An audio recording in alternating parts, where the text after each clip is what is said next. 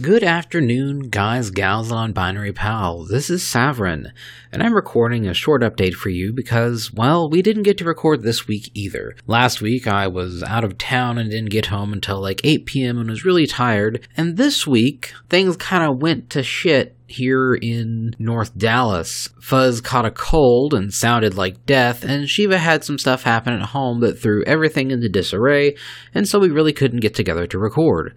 And me doing solo shows, well, if I wanted to do that, I'd just do like a YouTube channel or something. But all things considered, I'm at least doing okay. Just getting murdered by pollen here as we've had a very, very wet early summer, and now all the mosquitoes and all the pollen is just going nuts. But there are a couple things that have been going on in the furry fandom that I really would like some feedback on, because this is something that I've seen happen twice recently, and it seems to be just fursuiters perpetually have their knives out for anyone else that makes fursuits. Like, they go straight to the sharpened seam rippers anytime they think they can get a leg up on their business competition. It really feels like it comes down to money. Every time I see some call-out post against some fursuit maker as of late, and it isn't actually actions that the fursuit maker themselves did, but people who commissioned them.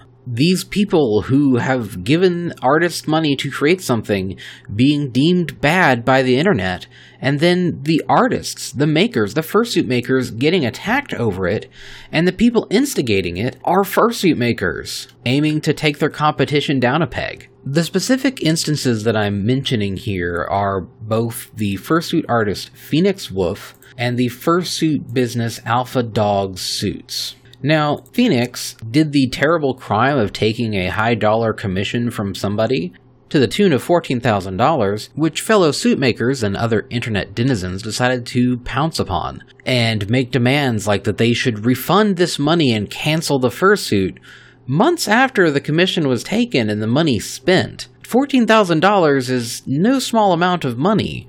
And making a demand that they return the money to the commissioner and cancel the project after they've lived on some of that money for a few months is incredibly unreasonable and bizarre, and a lot of the people that were involved in doing it were in the fursuit community, other makers, and that stands out to me. The other instance that I saw recently from Alpha Dog Studio, where a person who commissioned a fursuit from them in 2019 and received the suit in February of 2020 decided in June of 2021 to out themselves as a zoophile.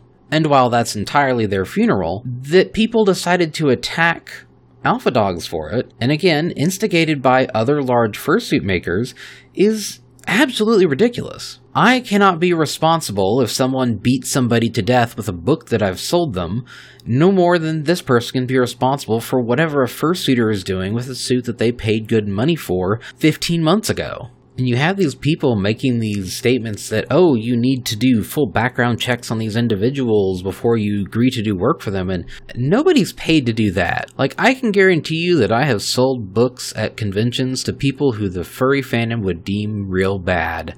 But I sure as hell don't keep a Rolodex of who is bad and good this week in the furry fandom, and if anybody was to come at me for having sold a copy of Titles or Trevor's Tricks or any other book that we sell at conventions, I'd tell them to go eat a dick.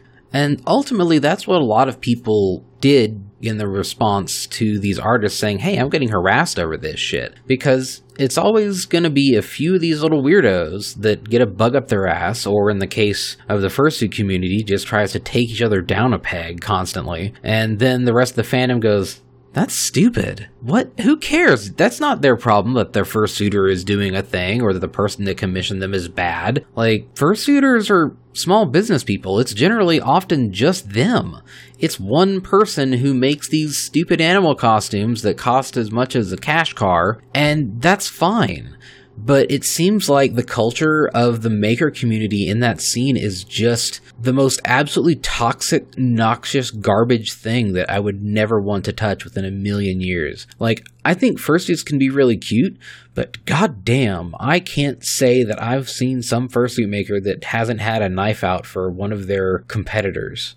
Like, if anybody listening has particular insight into why the fursuit community seems to be a knives-out stew of intra-fandom hostility, like, let me know, because I have no insight in this. I'm just an outsider, but I see this stuff just happens a lot. Anytime it comes across my feed, it's always some suitor out to ruin the business of somebody else, and it seems a real problem that needs to be addressed by that group. I know it's silly and not really related to the main thrust of our show, but it is something that stood out to me in the last couple weeks that I wanted to kind of throw out there, because really, fursuits are nice and all, but what the hell? This does bring up something pretty interesting, though. Alice E. Marwick put out a paper here just recently that was an 8-year combined work and study on online harassment, specifically morally motivated networked harassment as normative reinforcement. The paper itself is only 13 pages, but is heavily cited and is also available as an OpenPub PDF that you can just download. You don't have to be part of some science journal or anything. You can just go ahead and read this. I would like to hit up the abstract because it does really reflect a lot to what I just talked about in the fursuit community. So, abstract as such, first published June 3rd. While online harassment is recognized as a significant problem, most scholarship focuses on descriptions of harassment and its effects. We lack explanations of why people engage in online harassment beyond simple bias or dislike. This article puts forth an explanatory model where networked harassment on social media functions as a mechanism to enforce social order. Drawing from examples of networked harassment taken from qualitative interviews with people who have experienced harassment, in 28, and trust and safety workers at social platforms, 9, this article builds on Brady Crockett's and Bowell's model of moral contagion to explore how moral outrage is used to justify networked harassment on social media. In morally motivated networked harassment, a member of a social network or online community accuses a target of violating the network's norms, triggering moral outrage. Network members send harassing messages to the target, reinforcing their adherence to the norm and signaling network membership. Frequently, harassment results in the accused self-censoring and thus regulates speech on social media. Neither platforms nor legal regulations protect against this form of harassment. This model explains why people participate in networked harassment and suggests possible interventions to decrease its prevalence. Now, what I discussed earlier with the fursuit stuff is exactly this. A fursuiter or a person who did business with a fursuiter violates a norm and then instigates targeted harassment against the individual. But because it's one or two nasty messages from a lot of people, it doesn't count as harassment. And the people doing it don't see themselves as harassing an individual. One of the interesting things that this paper notes is that this behavior is present across all spaces. Left, right, comics, fandom, furry community. It's constant across human culture, and it's just basically one or two large people going, hey, this person's bad for whatever spurious reason or real reason, and then getting their goon squad to attack. All it takes is some 24,000 follower fursuit maker to point a finger at some other fursuit maker and say, this person's bad, and that other maker is going to have a very bad long period of time because online harassment will have a very long tail. All it takes is some young dipshit to be like, oh shit, I learned this thing about a person that happened 5 or 6 years ago. Then they bring it up again to their network of 9,000 people, and the target who did the thing years and years ago gets a fresh wave of harassment because of something that they already addressed a long time ago and have probably acted to rectify. So all things considered, it's a very interesting and short read, and I encourage you to give it a look because it would behoove us to consider how we behave on Twitter.com and how that reflects not only on ourselves but the people around us. Like, are we making someone's day worse? Are we retweeting some literally who with 30 followers and giving them a massive platform with their shit take and resulting in them getting attention but also a lot of harassment? Is it not just better to sometimes go, ha, shut the fuck up and block them rather than give your platform to somebody with a terrible opinion that has 30 followers? Like, when you quote tweet somebody, you are giving that person your platform. Even if you screen cap them to dunk on them, you're still putting their words out there in front of your audience, even if you redact their contact information and make it slightly harder to directly interact with the original bad take. Like, I've tried to make a policy with my Twitter presence to really only try to do positive quote tweets or regular retweets. and really try to not get into it with people on Twitter.com, because it's never really gonna go anywhere. It's just spinning your wheels or wrestling with a pig, which, as we all know, is not a good idea because you end up all muddy and the pig enjoys it. So that can be your reading for this next week. I will include it in the show notes, and you can give the author on Twitter a read because she also did a supplementary Twitter thread discussing her methodologies and stuff that were not necessarily included in the paper. Shifting to lighter topics, though, it is currently Gamesmas, that is to say E3 2021, which is basically just, hey, we're live streaming a bunch of shit on the same week. It is currently Monday as I'm recording this, and there's a whole bunch of nothing going on. Capcom is doing a thing a little bit later today, but if you would like to catch up on every single trailer possible that they've shown during the online events, you can go to 2021.e3recap.com, and it is a website that has links to every single game shown in order on the various streams and shows that are occurring this week. It makes it really easy to get a quick overview of what's been shown without having to watch the entirety of some of these shows, because some of them are just like, I don't give a shit about what Ubisoft's doing, but there was the Wholesome Direct, which happened on Saturday, I think, which had a lot of cute games, and it's quote-unquote wholesome because it's all like non-violent or adventure, or it's pastel and twee. There's a lot of very furry adjacent games. There was quite a few that I ended up putting on my Steam wish list, like Terra Nil, which is a clean up the wasteland and reintroduce life nature builder, so it's like an anti-city builder. A game called Here Comes Nico, which is a cutesy, very furry adjacent little adventure game with a 2D main character in a 3D world. Spirit Swap, lo-fi beats to match 3 to. It's a match 3 with a really neat soundtrack and a nice visual style. Kokopa's Atlas, Kokopa is the name, Kokopa's Atlas, and it's a exploration game that really looks like it's almost done in a diorama style. It's really interesting looking adventure game. Tasomachi Behind the Twilight, which is a platformer with a anime aesthetic similar to that of the super intricate cityscapes you see some people draw. It looks really pretty. The Gecko Gods, which is you are a gecko doing platforming. It's very cute.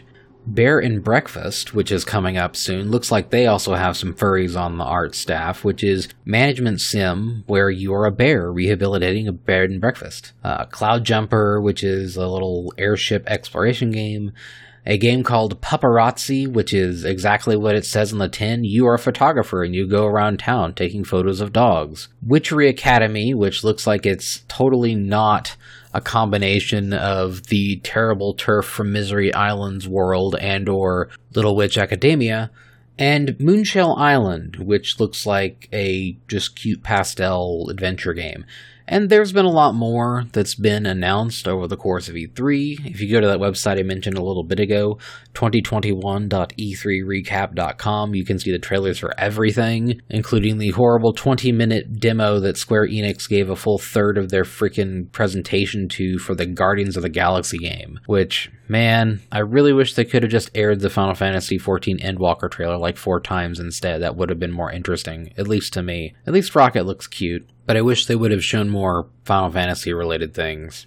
But, you know, whatever, it's E3. They'll announce stuff when it's available, and we just had the Fan Fest for Final Fantasy XIV, so oh well. And, of course, Geoff Keighley finally got freed from gamer prison for finally showing the trailer for Elden Ring, the now more open world Dark Souls game, which everyone's like, it's more Dark Souls, to which everybody who's a Dark Souls fan goes, yes, that is the point. And I wish those people a very much enjoy your trailer and your upcoming video game.